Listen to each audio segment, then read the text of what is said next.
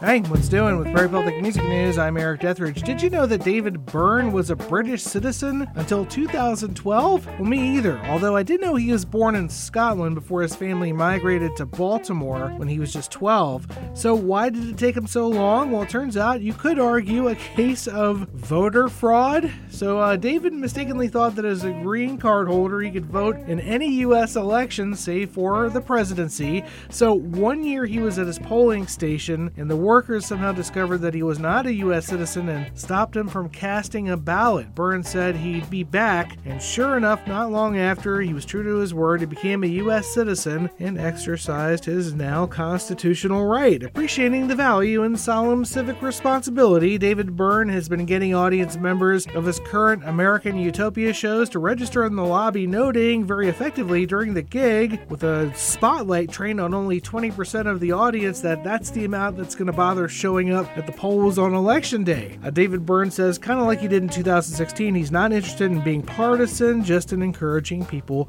to exercise that right.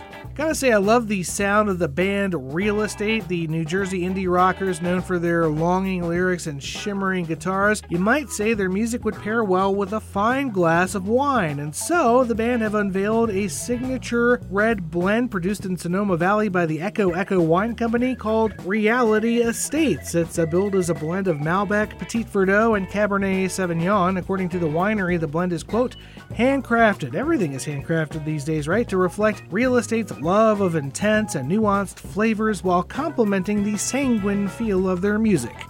End quote. Real Estate, they are hitting the road next year in anticipation of a forthcoming new record. I assume they will have bottles of Reality Estates at the merch table. Remember Jewel Kilcher, the yodeling folkie who lived in her car, played coffee houses in Alaska, got onto Atlantic Records, and eventually had minor hits Who Will Save Your Soul and You Were Meant for Me before becoming a fairly successful country singer and occasional actress? Well, Jewel is back with her first new song in 4 years, an emotional piano ballad called No More Tears, which accompanies a documentary that's out tomorrow on youth homelessness, Lost in America.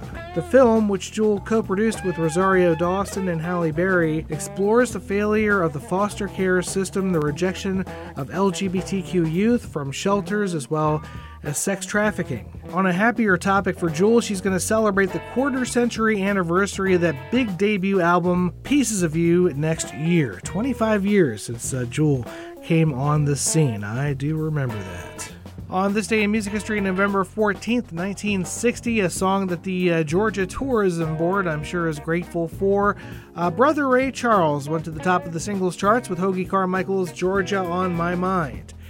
And in 1981, I'm going to plant an earworm in your head right now just because The Police went to number 1 in the UK with Every Little Thing She Does Is Magic. What a catchy tune, the Caribbean-influenced melody and the percussion. Just a perfectly punchy little pop song. It's a big enough umbrella, but it's always me who ends up getting wet. That is a wrap for Music News. For Prairie Public, I'm Eric Deathridge. Rock on!